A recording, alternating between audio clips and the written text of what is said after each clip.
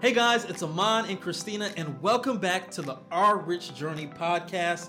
Oh, we are talking about real estate today. Yes. I love this question because our favorite pastime is investing in real estate, renovating homes, doing live-in flips. We could do real estate all day, every day. It is what we chose to do in early retirement as our passion project, but it also gives us the benefit of additional income because our investments are returning so well. Yes, so this question is from Anna, and she has a question about whether or not to invest in real estate in the United States or invest in real estate in Portugal. So we're going to play the question, but just to give you some insight to the listeners is that we did invest in both. We invested in the Bay Area, the California Bay Area, and brought real estate there, and then now we're also invested in property in Portugal. So let's listen to her question.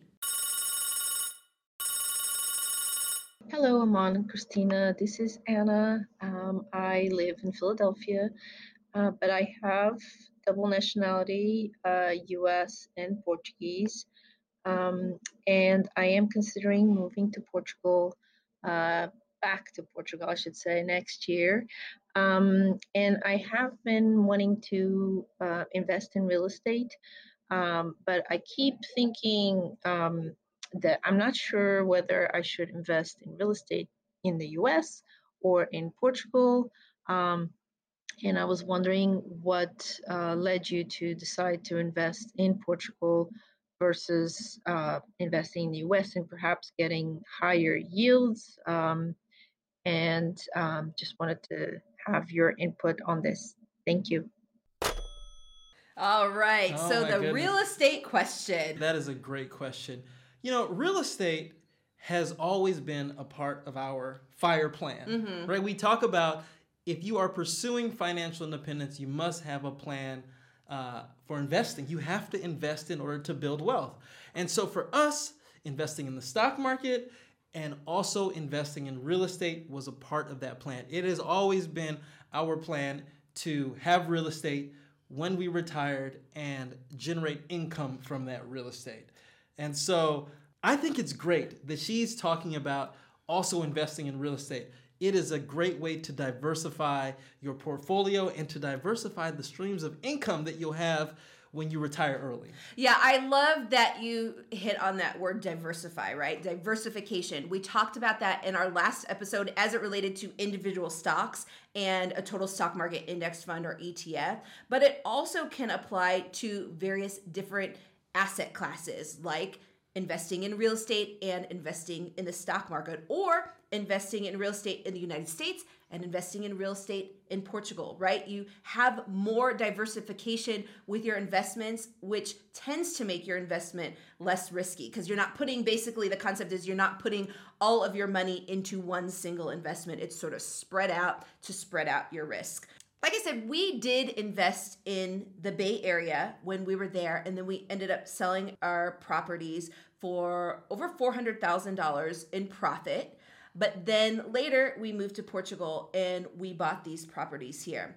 One of the reasons for us was diversification, right? Because the majority of our money is in the US stock market. So we have a lot of money in there. But by investing in real estate in Portugal, which is not tied as closely to the US stock market, we're getting more diversification with our real estate here. And we just saw just incredible opportunities for real estate investments here. Anna had mentioned, is it about the yields? For us, it's always about numbers, crunching those numbers. What can give us the greatest yield? Because when we're thinking about whether we invest in real estate in general at all, it's because we want to get a higher yield in those investments than what we would anticipate if we were to invest in the stock market. So we've mentioned this before, but historically, on average, the total stock market returns a 10% yield every single year on average. And so when we are thinking about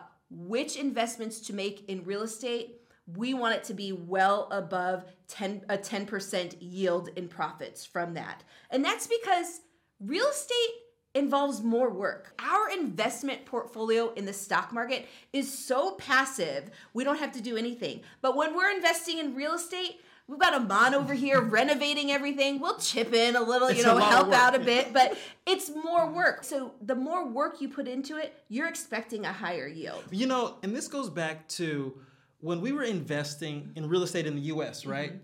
We had to put a lot more of our own sweat to get the returns that we were looking for investing in the U.S. We don't necessarily have to put that much sweat into the real estate that we're doing here in Portugal. But in order to get a good return on our investments in the U.S., we were living in the homes, we were flipping the homes, we were house hacking. We had to do all of these unconventional things in order to get a good return, especially as mom and pop investors with not a lot of money. We bought our first piece of real estate in the San Francisco Bay Area with an FHA loan. It was only a 3.5% down payment. And it was a semi-fixer-upper. We fixed it up. We pulled out some of the equity in order to buy our next piece of real estate.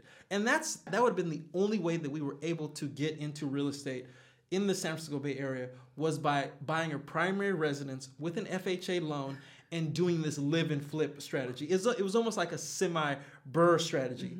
Now, we don't have to do that here in Portugal. The barrier for entry for buying real estate here is a lot lower.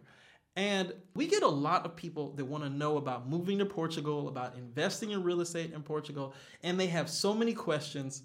And if we had not been here, boots on the ground, we would not have the type of knowledge and have the savvy ability to really invest in real estate. And so all these questions that we get from people from afar that want to invest in real estate, I'm very concerned in a way, because a lot of those people, they don't understand the dynamics of investing here in Portugal. And so most people, when they invest in Portugal, unfortunately, they are investing in the same places. They're investing in Porto and they're investing in Lisbon. And from our perspectives, the return is not that great in those cities.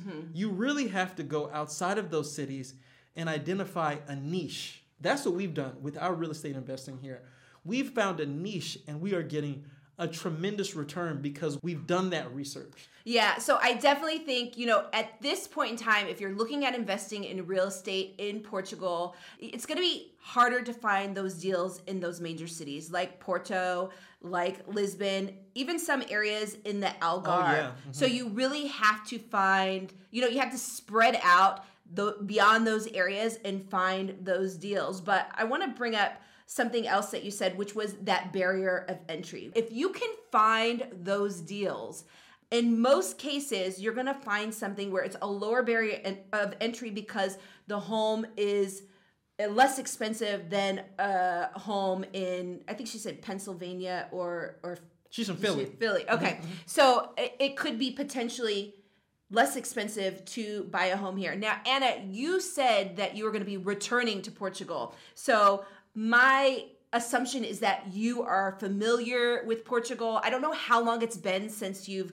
been living in Portugal, but one of the things that we did when we moved here is we rented for a year first, because we really wanted to get this idea of what is the real estate market here? Where are the good areas? We wanted to find a good deal. So we took the time to find that. So for anyone who is actually interested in investing in Portugal real estate, I would say take some time, move here, rent first, really get a lay of the land and see where those deals are so that you can find a property that will give you that 10+% return that you're looking for.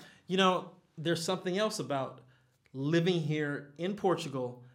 You need to establish relationships with the people that are here. If it's not real estate agents, it's definitely the handymen, the electricians, the plumbers, all of these people that a real estate investor must have a relationship with, because if you don't have those relationships here in Portugal, you will not survive.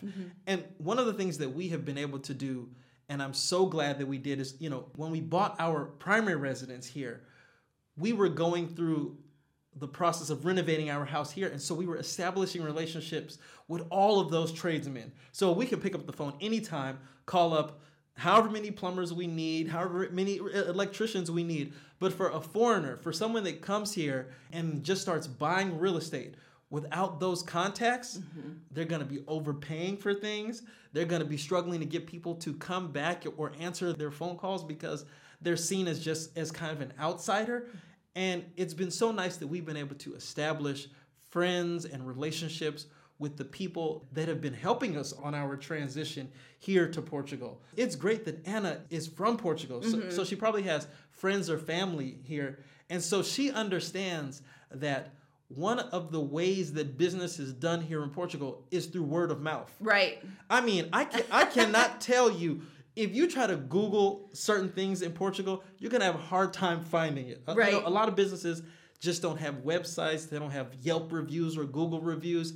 The reviews are your friends, your family, your neighbor. Do you remember we were looking for some work to be done in our garden? Uh-huh.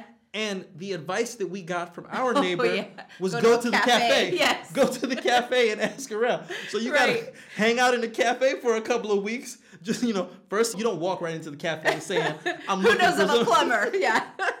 No, you got to, relax, have a cup of coffee, have some work on your Portuguese, and then finally get around to, hey, where I can find a good plumber. But that's how things work in this environment. Right.